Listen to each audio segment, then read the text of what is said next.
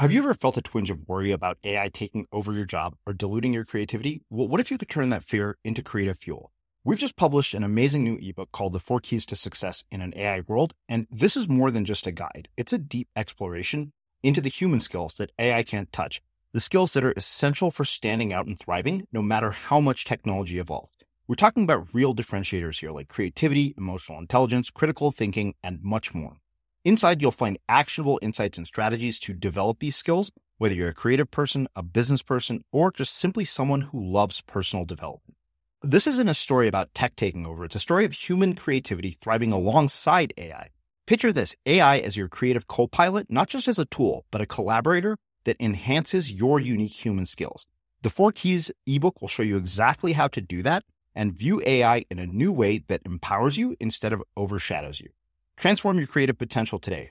Head over to unmistakablecreative.com/4keys. Use the number 4, KEYS. That's unmistakablecreative.com/4keys and download your free copy.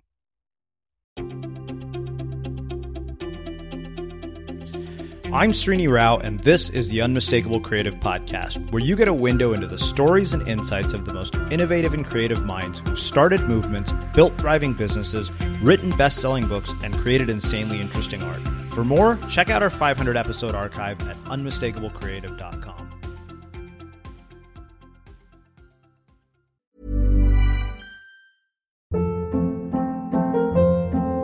Hold up. What was that? Boring. No flavor. That was as bad as those leftovers you ate all week. Keke Palmer here, and it's time to say hello to something fresh and guilt-free. Hello Fresh. Jazz up dinner with pecan-crusted chicken or garlic butter shrimp scampi. Now that's music to my mouth. Hello Fresh. Let's get this dinner party started. Discover all the delicious possibilities at hellofresh.com. Planning for your next trip? Elevate your travel style with Quince. Quince has all the jet-setting essentials you'll want for your next getaway, like European linen, premium luggage options, buttery soft Italian leather bags, and so much more. And it's all priced at 50 to 80% less than similar brands. Plus, Quince only works with factories that use safe and ethical manufacturing practices. Pack your bags with high-quality essentials you'll be wearing for vacations to come with Quince. Go to quince.com/trip for free shipping and 365-day returns. Hey, Dave. Yeah, Randy. Since we founded Bombas, we've always said our socks, underwear, and T-shirts are super soft. Any new ideas? Maybe sublimely soft. Or disgustingly cozy. Wait, what? I got it. Bombas. Absurdly comfortable essentials for yourself and for those facing homelessness. Because one purchased equals one donated. Wow, did we just write an ad? Yes. Bombas. Big comfort for everyone. Go to bombas.com/ACAST and use code ACAST for 20% off your first purchase. Quality sleep is essential. That's why the Sleep Number Smart Bed is designed for your ever-evolving sleep needs. Need a bed that's firmer or softer on either side? Helps you sleep at a comfortable temperature? Sleep Number Smart Beds let you individualize your comfort, so you sleep better together. J.D. Power ranks Sleep Number number 1 in customer satisfaction with mattresses purchased in-store. And now, save 50% on the Sleep Number Limited Edition Smart Bed for a limited time. For J.D. Power 2023 award information, visit jdpower.com/awards. Only at a Sleep Number store or sleepnumber.com. Hey, it's Ryan Reynolds, and I'm here with Keith, co-star of my upcoming film, If, only in theaters May 17th. Do you want to tell people the big news? All right, I'll do it. Sign up now and you'll get unlimited for $15 a month and 6 months of Paramount Plus Essential Plan on us. MintMobile.com/switch. Upfront payment of $45 equivalent to $15 per month. Unlimited over 40 gigabytes per month. Face lower speeds. Videos at 480p. Active Mint customers by 531.24 get 6 months of Paramount Plus Essential Plan. Auto renews after 6 months. Offer ends May 31st, 2024. Separate Paramount Plus registration required. Terms and conditions apply if rated PG. As creators, we're always on the move. Whether it's a live podcast event, a pop-up shop, or a workshop, we're constantly interacting with community, and that's where Tap to Pay on iPhone and Stripe comes in. Imagine this. You're at a live event, a listener loves your merch, or a participant wants to sign up for your course on the spot. With Tap to Pay on iPhone and Stripe, you can accept their payments right there and then, right from your iPhone, so there's no extra hardware or no delays. Total game changer. It's not just for creators. Any business owner can do this. It's about making transactions smoother and much more personal, growing your business in your way. We've been using Stripe for our products and courses for a long time, and now with Tap to Pay on iPhone, you can take your business to the next level too. So visit stripe.com/tapiphone to learn more. Remember, folks, with Tap to Pay on iPhone and Stripe, your business is always at your fingertips. Scott, welcome to The Unmistakable Creative. Thanks for taking the time to join us. It's my pleasure. It's quite an honor to be on the show with you. Thank you. Well, I've come across your work multiple times throughout the course of the last several years. I mean, all the work that you do over at Creativity Post, and of course, we had requests for you from our listeners. I stumbled upon your book on Amazon, which I have to admit I haven't read yet, but was very intrigued by the concept. So on that note, can you tell us a bit about yourself, your story, your background, your journey, and how that has led you to what you're up to in the world today? Yeah, I'd be happy to. I wrote this book on Gifted last year that I knew that I had to write, and I wanted to get it out of the way before I went on with my life. It was really the culmination of many, many years of reflecting and thinking about our educational system and individual differences, how people differ from another, and how we either appreciate those differences or mute them. And going as far back as possible, my own personal experiences definitely played a role in my thinking about this stuff. As far back as I can remember, I was always very interested in looking at people like on the playground and the classroom. Why are some people faster than others at learning or at athletics? And does that mean those who are slower can never do it? And I was one of those kids who was slower in the classroom. I was diagnosed with a learning disability called central auditory processing disorder. Very young. I had a lot of fluid in my ears. Essentially, the first 3 years of my life, I was deaf. I just heard this like whooshing sound all the time. And I think that was an indication to all the teachers that I was stupid. And I really kept retreating. It retreated into this fantasy world in my head, this really rich fantasy world of imagination and creativity. I would write stories about time travel and act out soap opera plot lines and all sorts of things like that. And it's funny. It's this funny interaction between teacher and student where the more that I felt as though the teachers kind of gave up on me because I wasn't able to keep up listening to the lecture in real time in the classroom. So the more that I picked up on them kind of starting to give up on me, the more I started the more creative I became in a lot of ways personally, but no one could see that. It really took all the way up to – I was in special education. They placed me in special education. I remained unquestioningly in the system until 9th grade.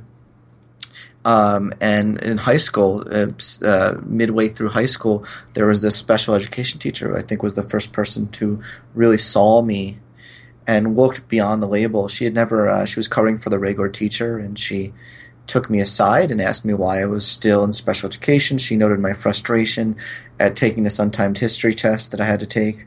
And I think she also saw me daydreaming and looking longingly out the classroom. Across the hall was the advanced biology classroom.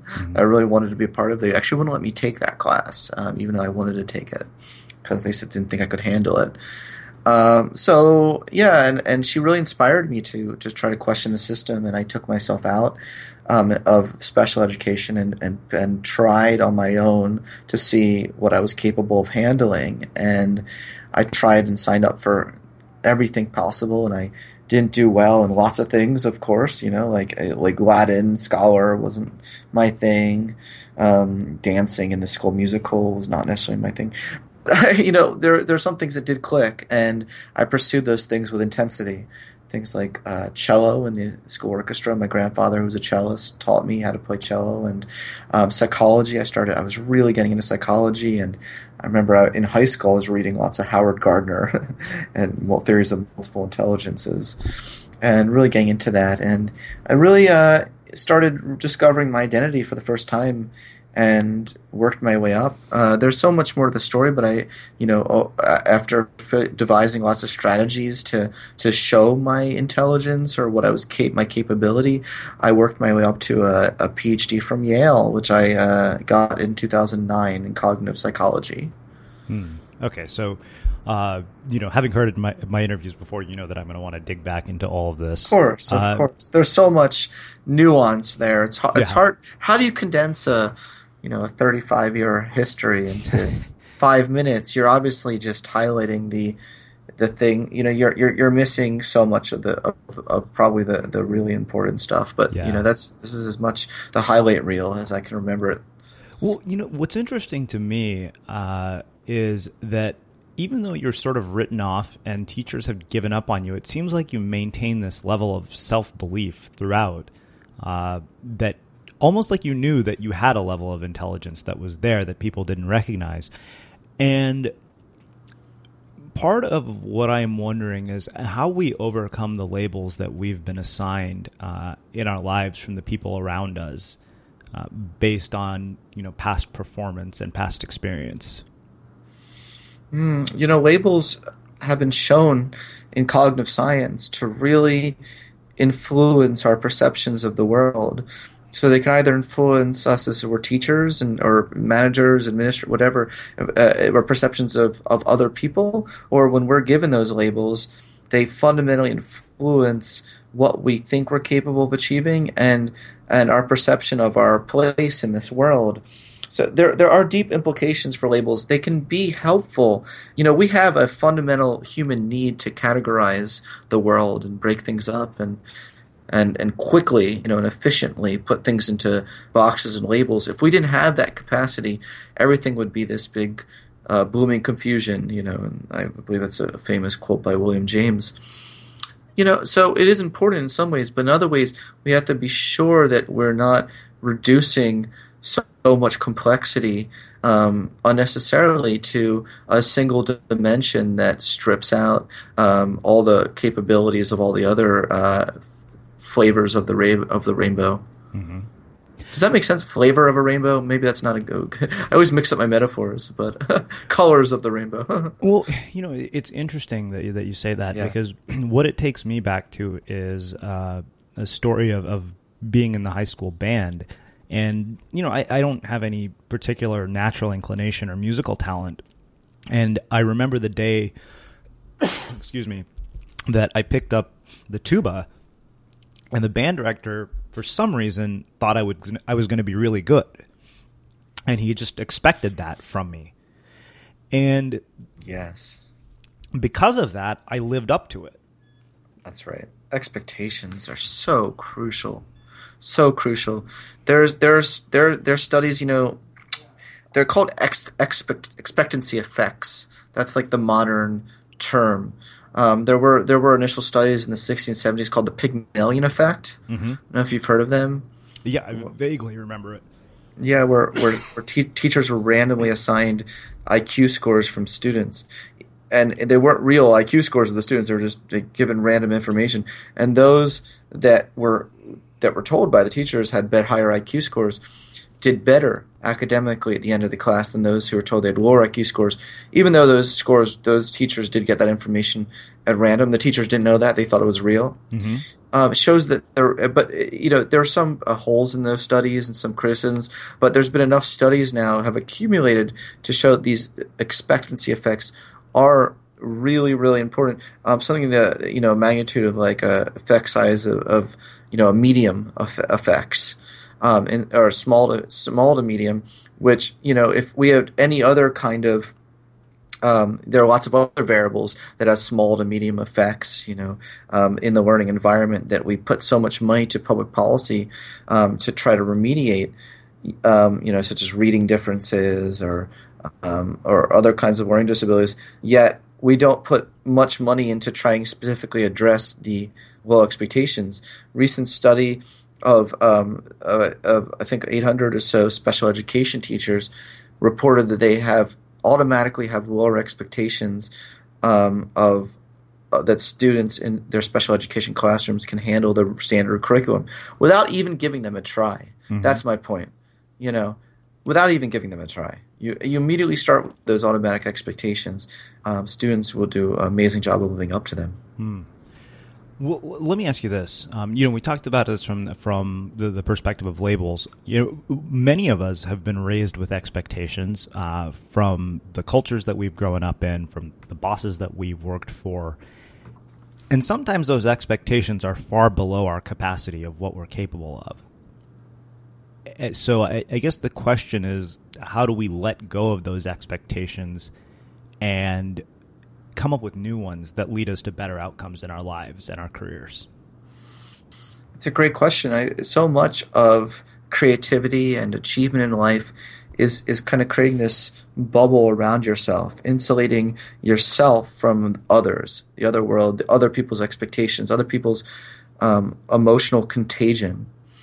This is especially important for people who, 15-20% of the population are what's called highly sensitive people. Mm-hmm. I think this is something I had when I was young. I think I almost won't use the word suffer from it, but it can be very positive in lots of ways for creativity. But I'm very sensitive to other people's emotional states and expectations and perceptions. It's really quite interesting. I mean, if I'm in a room of people who I don't think much of me, or think just I'll automatically start with that I'm not going to do a competent performance. Mm-hmm. I really do feel stupid. Like, I really, even to this day, like, that kid comes back, I really feel paralyzed.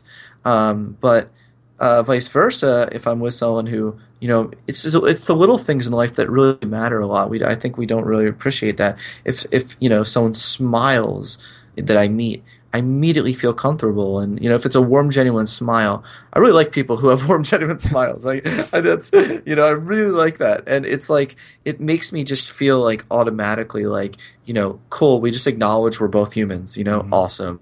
Let's begin. Let the fun begin.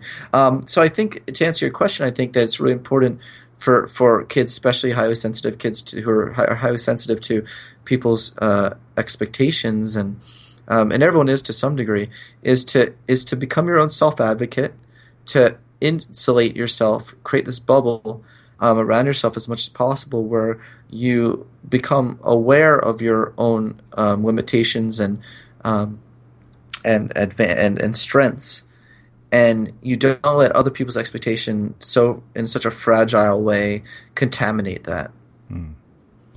Yeah, I think that's so true. Is insulating yourself from the things that actually won't carry you forward. And I've thought a lot about that in terms of what is in our environment. I have a friend who actually sent me a document about assessing your environment, and he talked about one which was a virtual environment. He said, look at who you surround yourself with on your Facebook feed. Look at who you surround yourself with on your Twitter feed. Are they inspiring you, or are they draining your energy? And it's funny because we spend so much time in these virtual environments, but we don't consider the impact that they're having on us long term. It's so true. And we spend so much time trying to get accolades or acceptance from the wrong people, from the people that take us away from ourselves. I know. I certainly do. Expand on that. There's way more there. Of course. I mean, our entire lives. We could have 100, people that will have open arms for us and welcome us and are just for who we are, and yet we tend to ruminate or obsess over the 1-2% that don't have their arms open. We should spend. For higher well-being and happiness in life, we should spend so much more of our time not going against the grain, but going with the grain of our nature, mm-hmm. and those who accept our nature for who we are. And there's still so much more there, but. Well, the grain of our nature, that's a whole other conversation, and we're going to dig into that. But let's come back to that. I sure. have a couple other questions. It's interesting, of all things that you mentioned having success at, was playing the cello, and yet part of your learning disability was a challenge with hearing. That isn't. It goes even further than that. I ended up becoming a professional opera singer. Wow. As well in college, and there's lots of things that would count against me for that. One being that I have a small mouth. It turns out. All my opera teachers told me they've never seen anyone create such a sound with. I have a like a 0.5 or something millimeter. I don't know, a smaller mouth. Someone told me, or I don't know if it's millimeter or something like that. Than the average person. Maybe it has something to do with me being born prematurely. The rest of me is just fine, by the way, but my mouth, but yeah, and and there's so many things that like on paper and pencil could count against me for singing, and it's a common pattern my whole life. There's so many things that should count against me for doing well academically. My IQ measured when I was 10, 11 was quite low. It was actually borderline mentally disabled. And how the hell did I get a PhD from Yale, right? Like, how does science explain that? All sorts of my colleagues in the field try to explain it away. They were like, oh, well, you're obviously high IQ, but you just, like you were just maybe nervous that testing session or something. And part of my message is like, no, I don't think that's right. I don't think that's true. I think that we need to all recognize that we can all accomplish things not by this compensation model that everyone seems to be working with, that, oh, we're compensating for low IQ or we're compensating for this. No, that we're capitalizing on other traits, other characteristics that can, by capitalizing on these other things, we can make other characteristics irrelevant. Yeah, no doubt. Well, actually, that makes a perfect setup for where I want to take this next. Let's talk about education. Okay, yeah, that's a topic I love. I like to joke that I'm a failed byproduct of the education system, just because I did everything that I thought I was supposed to do, and nothing turned out the way I thought it was going to. I didn't get the results that I thought I was going to, and that's largely why I've ended up doing what I have. Yeah. And, education is in such a state of flux. We know there's problems with it. We know it's not leading to its intended outcomes. And given sort of your perspective and your experience, I'd love to hear your thoughts on what the future of education looks like, what the problems are, and how are we going to fix this? Yeah, this is a question so many people are trying to answer. So many educational reformers and I wish there's obviously no easy answers to this, and so many people have different agendas of what they think the most important educational outcomes are. The best I can say is what I think are the most important educational outcomes and how to create a system that can enable them.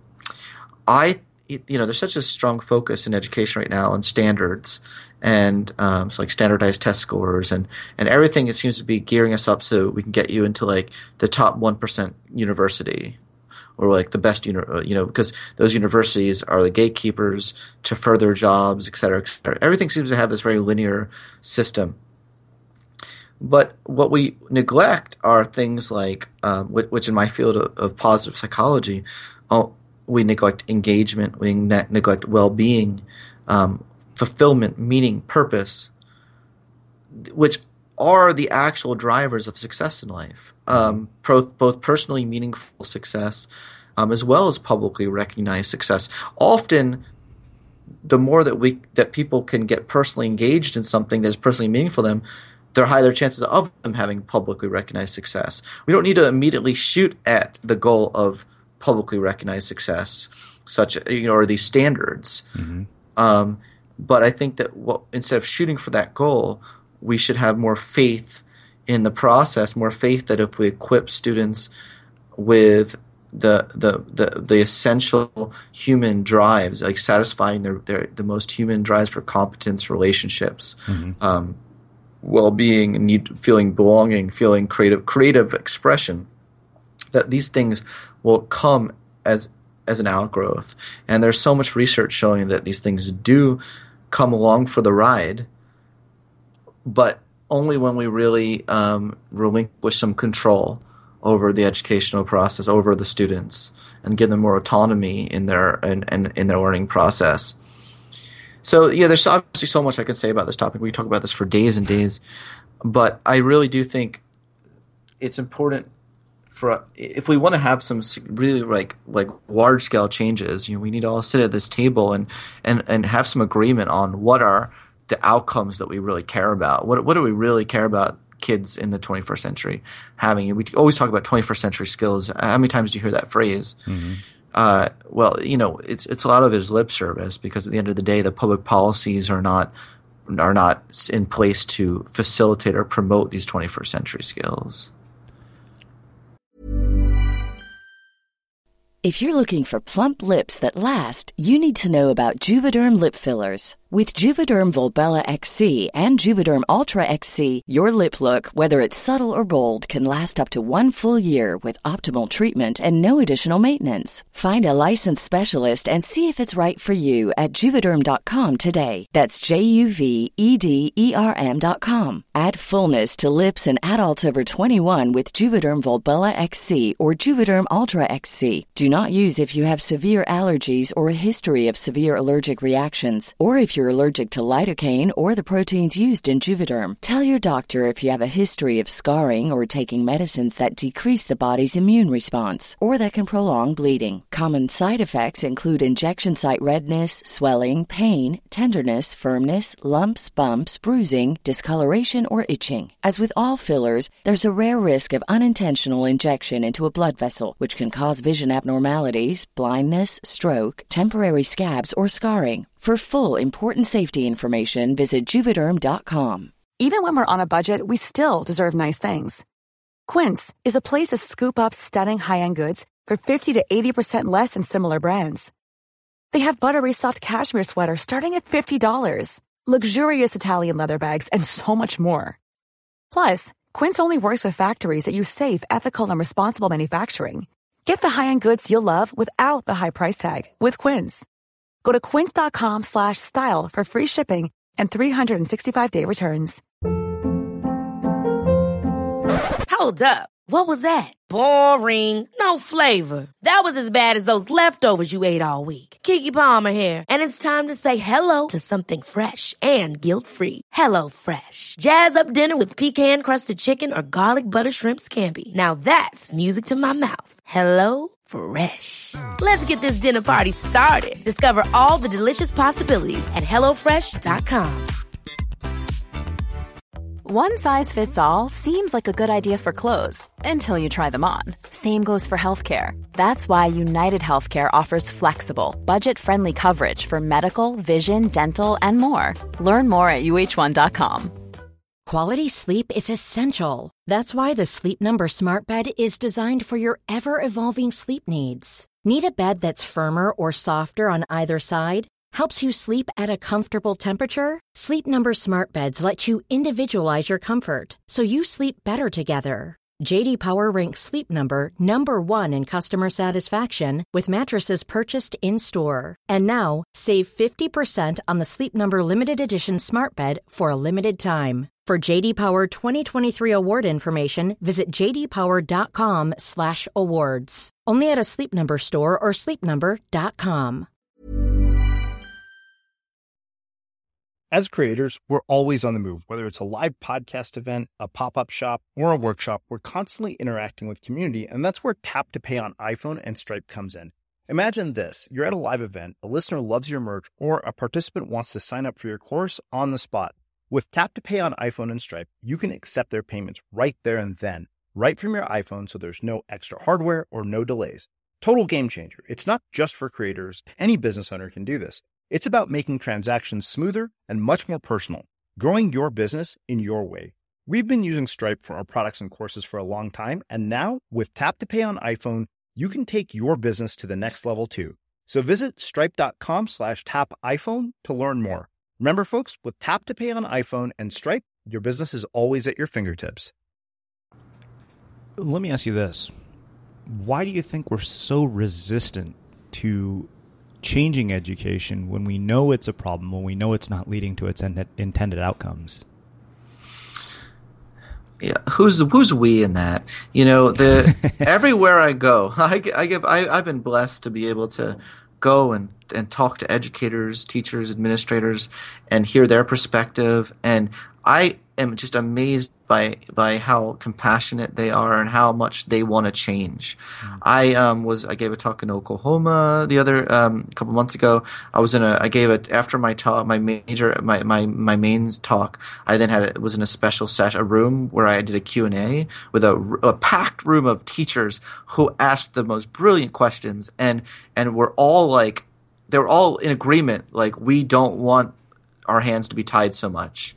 We see so much potential in these students that we're not giving them this opportunity. And it almost like they wanted a revolution.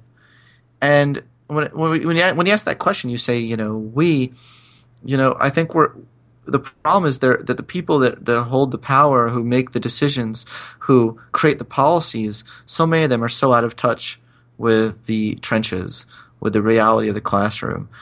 Which is why I try so hard to not presume I know it all or presume that I have the answers, but to kind of let the teachers guide me in thinking about what would be better policies. Mm-hmm. Yeah, I love that you brought up the idea that the people who are making policies and people who are making decisions aren't actually in the trenches, and they don't see the real effects of the choices they're making. And they're not talking to the students either. Yeah. They're not getting the students involved in the process. That's one that I've always said would be interesting. I don't know if you've ever seen the movie Accepted with Justin Long. It's one of my favorite movies where the guy doesn't get into college, so he creates a college. And what ends up happening, yes, I did see that. Yeah, he ends up basically making a fake website, buying this building, and somehow thousands of people enroll in the college and pay tuition. And he doesn't know what to do with all their money. And Lewis Black, the comedian, happens to be the dean, and he says, well, why don't you just ask them what they want to learn? And he appropriates all of their funding towards whatever they want to learn. And to this day, I've always thought, why won't an educational institution, just for a year, take a chance and see what happens if they did that? Wait a minute. Isn't there another Jack Black movie called like The School of Rock or something where it's like the same premise? Kind of. I think The School of Rock is more music-based, though. Oh, okay. I remember one of those two movies I saw. That's the one I saw with Jack Black in it, and it really I saw it on an airplane. But I think I was crying. It inspired me so much. Yeah. Well, let's do this. Let's go back to this idea of the grain of our nature. Sure. For so long we're brainwashed into going against that. There's a point in life, I think, where we hit some sort of turning point where we say, okay, you know what? Going with the grain of my nature is uncomfortable. It may not lead to a guaranteed outcome. It's uncertain, and it's very much discouraged by the people around me. So the question becomes, how do I get back to the grain of my nature in adult life, even when it is uncomfortable? Yeah. I don't know if you're familiar with Robert Greene's work at all. Mm-hmm. Absolutely. He's a friend of mine and really respect his work. His most recent book is called Mastery. Yep.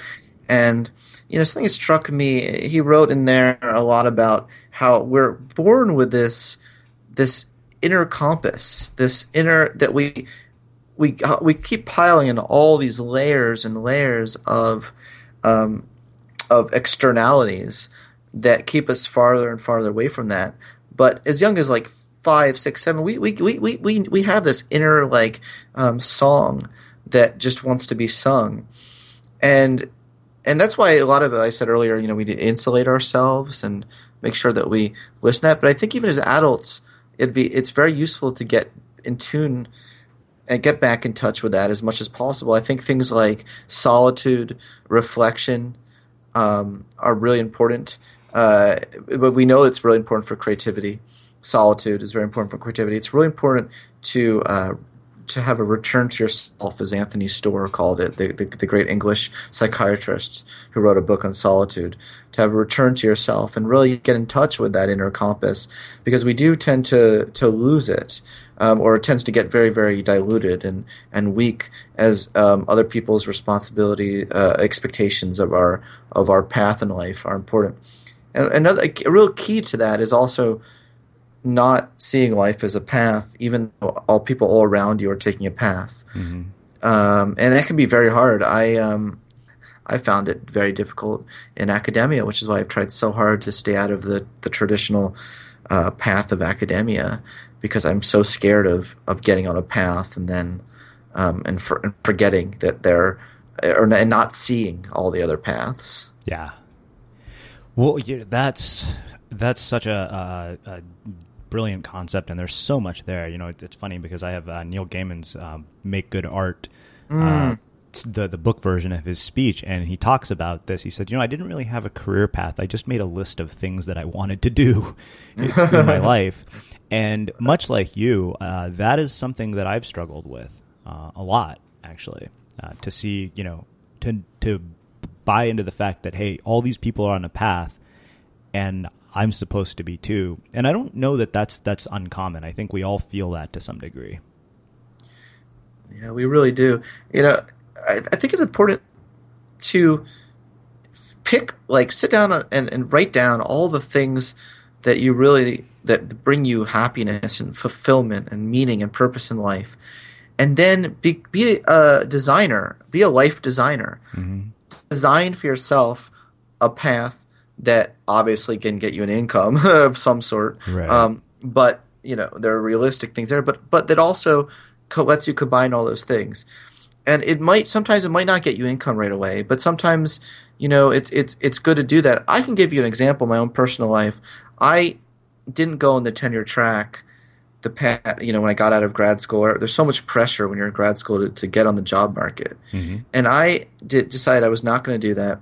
I took a job as an adjunct teaching at NYU and made maybe like $5,000 to $10,000 a year teaching. Trying to supplement. I wrote like crazy, trying to supplement my income with like free, what's the word? Freelancing? Yeah, mm-hmm. Freelancing. And I also I was like, you know what? I'm determined that I will write this book, Ungifted, this book I've wanted to write my whole life.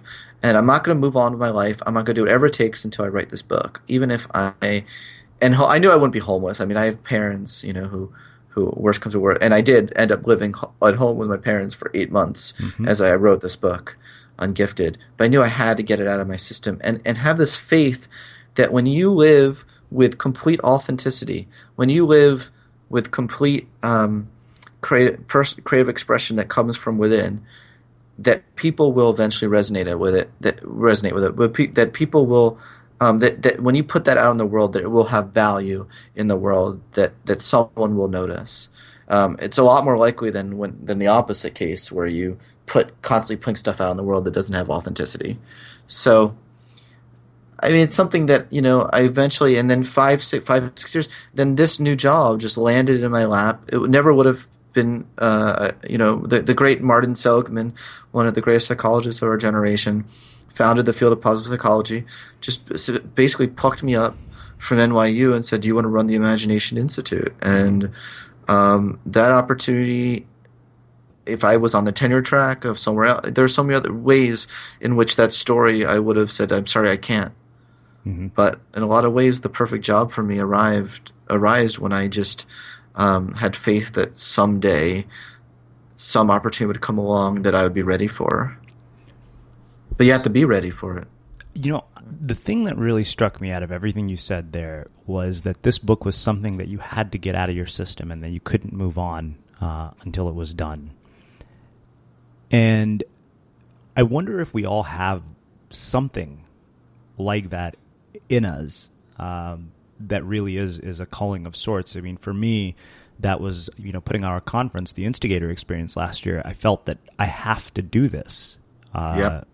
And life won't be complete. There is something about this that is so compelling mm-hmm. to me and so meaningful that no matter what, if it's done, it'll be a huge part of my life. And it ended up being one of the most meaningful things I've ever done. I always say those are probably 2 of the happiest days of my life.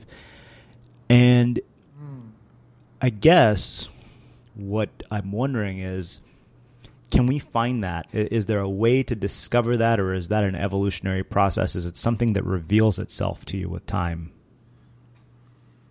I think it's something that doesn't reveal itself right away. Mm-hmm. I think that we need to start. We're so in ourselves that we often don't see the pattern of our lives or see how it all fits together until much later. But we have to trust our intuition in a way. Here I go. People might come down on me. Here I am, a scientist, saying trust your intuition. But I think in a lot of ways we need to not just solely rely on our rationality and our what we think is the most logical thing. I mean, it's often the most logical thing is not the right thing for us. That's why we have to bring in our personal intuition, or we have to bring ourselves into this, and what are we feeling about that inner song mm-hmm. that we need to get back in touch to, that we have in our childhood. And it's very important to for both to constantly flip back and forth between both. I have very little patience, and I have colleagues who are just so hyper rational and logical and evidence based, and it's just a personality clash, because I find that very frustrating, because that's not how I want to live my life.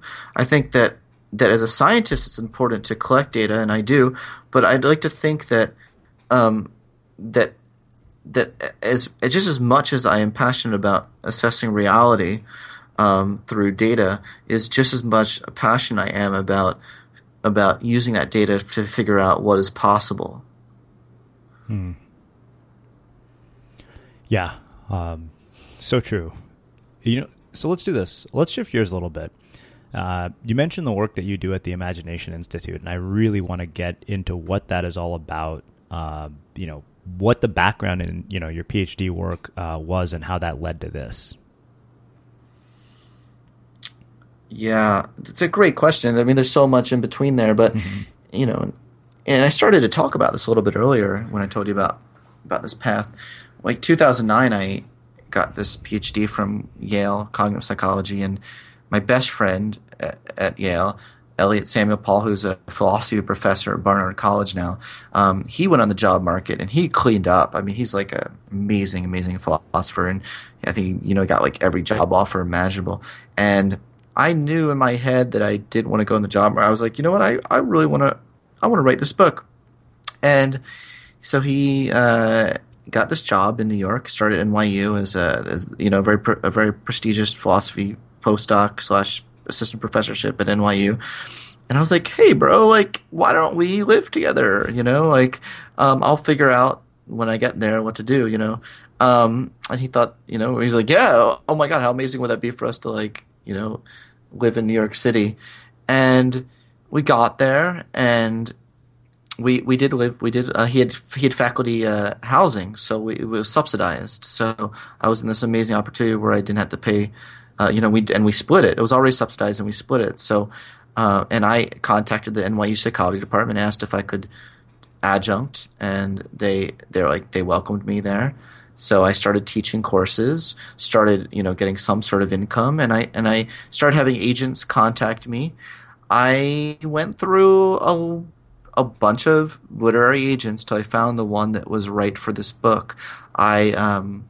One of the first one that contacted me almost like a couple months after I just got to NYU, or just got to New York City, City Lights, and I get an email from 50 Cent's literary agent, and have this big meeting with him, and I saw stars, right? I saw like fame, and he's like, I really want to build my list of celebrity psychologists, and I was, but I started realizing, we started going in a direction it started taking me farther and farther away from that compass, the book I wanted to write. He had lots of other ideas that didn't sit as comfortably with me, and I had this heart to heart with myself, and I was like, is this really do I really want to get this far from my inner compass? Do I get this far with the hopes that I write out some book, it does well, and then eventually I can do the book I want to do? Or do I keep trying and get to the book I want to do?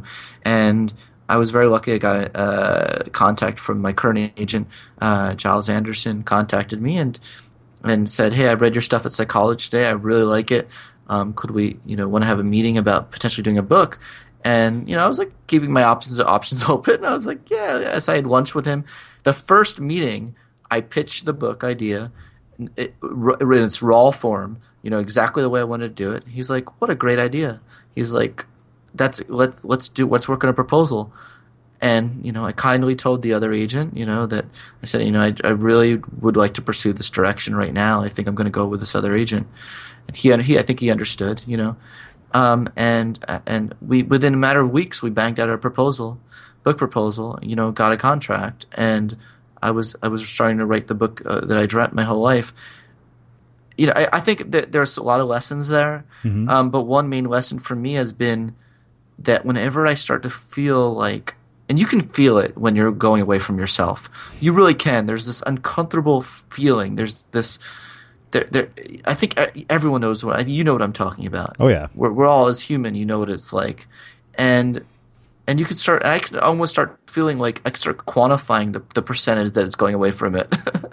And when you start going a sail too far, you're adrift in that ocean, and you feel like you're really losing track of that compass and where what island you're traveling to, and you stop listening to the calling of those who can hear that compass. So this agent who I am with now, he really resonated with the inner compass, and the best thing for me was going with someone who recognized that. Mm-hmm.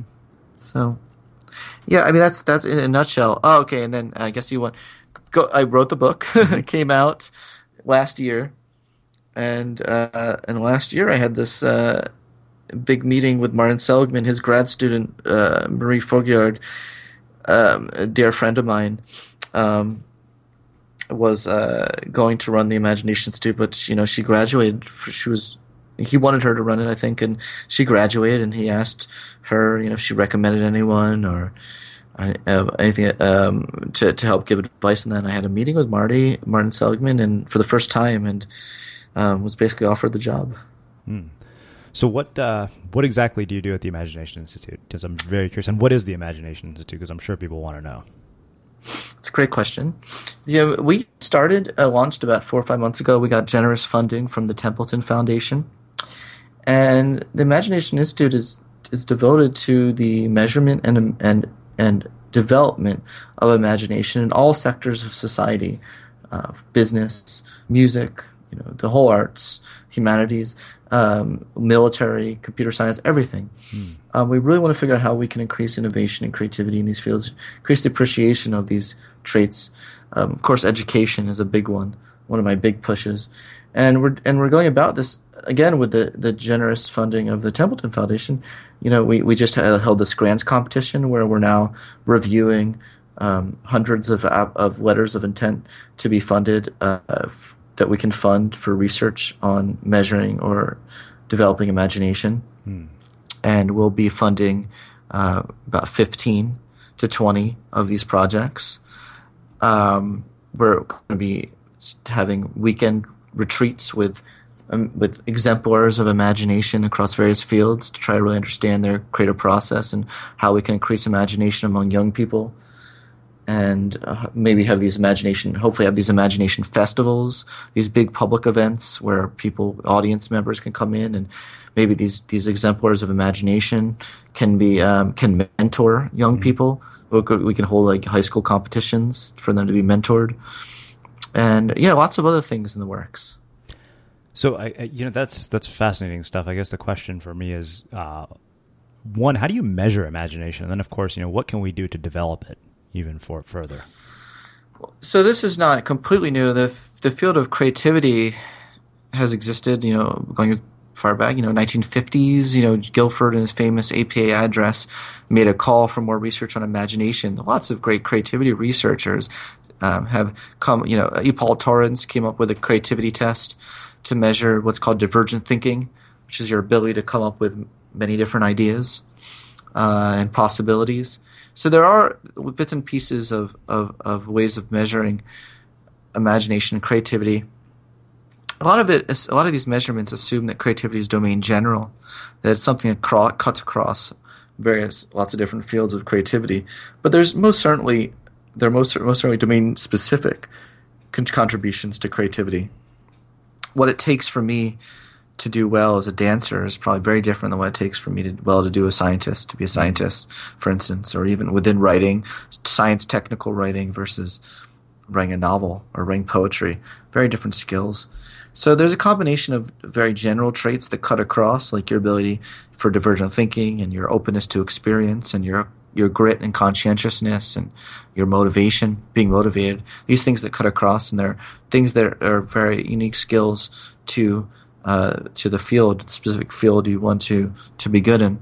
And I think the key in measuring imagination is trying to include as many of these components as possible if we're going to try to forecast the future at all, which is very hard to do, and some would say maybe impossible or futile. But measurements, without measurement, it becomes very hard to know what your improving, right? So if you want to do large scale interventions, or you want to really influence public policy and show that imagination and creativity is important, well, we need some sort of metric that A, we improved this thing that we're calling imagination and creativity, and B, that had a causal impact on variables and outcomes that we think are important, like creative achievement, creative projects, transforming your field, becoming a role model in your field, et cetera, et cetera.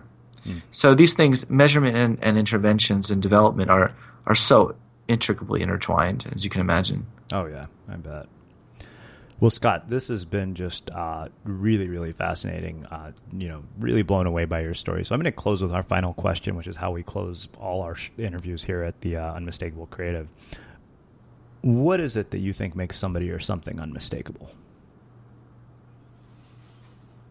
Oh, what a terrific question. I just got to chill when you said the word unmistakable, because that word is a very emotionally resonant, powerful word that I think vibrates at the core of authenticity and of your core being.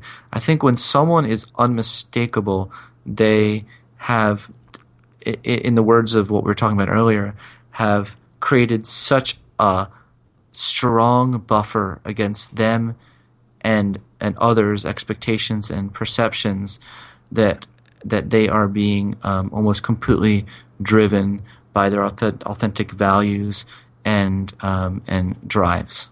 Wow. I love that. Well, Scott, I can't thank you enough for taking the time to join us and share some of your insights and your story with our listeners here at the Unmistakable Creative. I mean, this has been really, really eye-opening and insightful and inspiring, as I expected it would be. Thank you so much. It was really, again, an honor to be on the show. Yeah, and for those of you guys listening, we'll link up everything that Scott has mentioned in the show notes, so come and visit the website, and we'll wrap with that. If you like what you heard, the greatest compliment you could give us is to share the show with a friend and let people know what you think by leaving a review on iTunes. Thanks for listening to The Unmistakable Creative.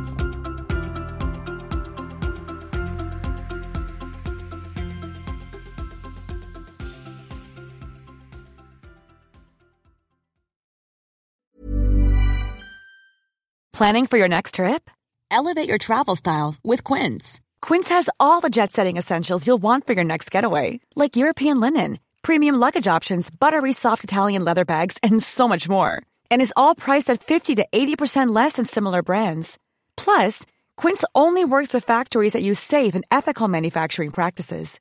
Pack your bags with high-quality essentials you'll be wearing for vacations to come with Quince. Go to quince.com/pack for free shipping and 365-day returns.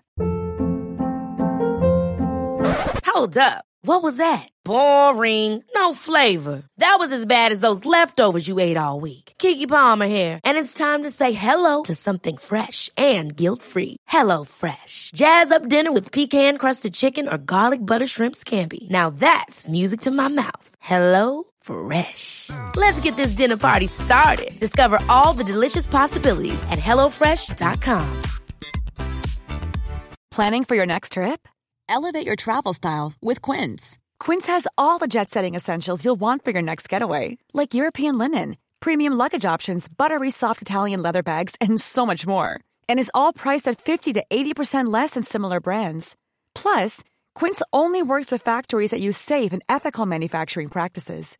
Pack your bags with high-quality essentials you'll be wearing for vacations to come with Quince. Go to quince.com/pack for free shipping and 365-day returns. Mom deserves the best, and there's no better place to shop for Mother's Day than Whole Foods Market. They're your destination for unbeatable savings, from premium gifts to show-stopping flowers and irresistible desserts. Start by saving 33% with Prime on all body care and candles. Then get a 15-stem bunch of tulips for just $9.99 each with Prime. Round out Mom's menu with festive rosé, irresistible berry chantilly cake, and more special treats. Come celebrate Mother's Day at Whole Foods Market. Supermarket. Imagine the softest sheets you've ever felt. Now imagine them getting even softer over time. That's what you'll feel with Boll & Branch's organic cotton sheets. In a recent customer survey, 96% replied that Boll & Branch sheets get softer with every wash. Start getting your best night's sleep in these sheets that get softer and softer for years to come. Try their sheets with a 30-night guarantee. Plus, get 15% off your first order at bollandbranch.com. Code BUTTERY. Exclusions apply. See site for details. When you make decisions for your company, you look for the no-brainers. If you have a lot of mailing to do, Stamps.com is the ultimate no-brainer. Use the Stamps.com mobile app to mail everything you need to keep your business running with up to 89% off USPS and UPS. Make the same no-brainer decision as over 1 million other businesses with Stamps.com. Use code PROGRAM for a special offer. That's Stamps.com, code PROGRAM. Have you ever felt a twinge of worry about AI taking over your job or diluting your creativity? Well, what if you could turn that fear into creative fuel? We've just published an amazing new ebook called The 4 Keys to Success in an AI World, and this is more than just a guide. It's a deep exploration into the human skills that AI can't touch, the skills that are essential for standing out and thriving no matter how much technology evolves. We're talking about real differentiators here like creativity, emotional intelligence, critical thinking, and much more. Inside, you'll find actionable insights and strategies to develop these skills, whether you're a creative person, a business person, or just simply someone who loves personal development. This isn't a story about tech taking over. It's a story of human creativity thriving alongside AI. Picture this, AI as your creative co-pilot, not just as a tool, but a collaborator that enhances your unique human skills. The 4 Keys ebook will show you exactly how to do that and view AI in a new way that empowers you instead of overshadows you. Transform your creative potential today. Head over to unmistakablecreative.com/4keys. Use the number 4, KEYS. That's unmistakablecreative.com/4keys and download your free copy.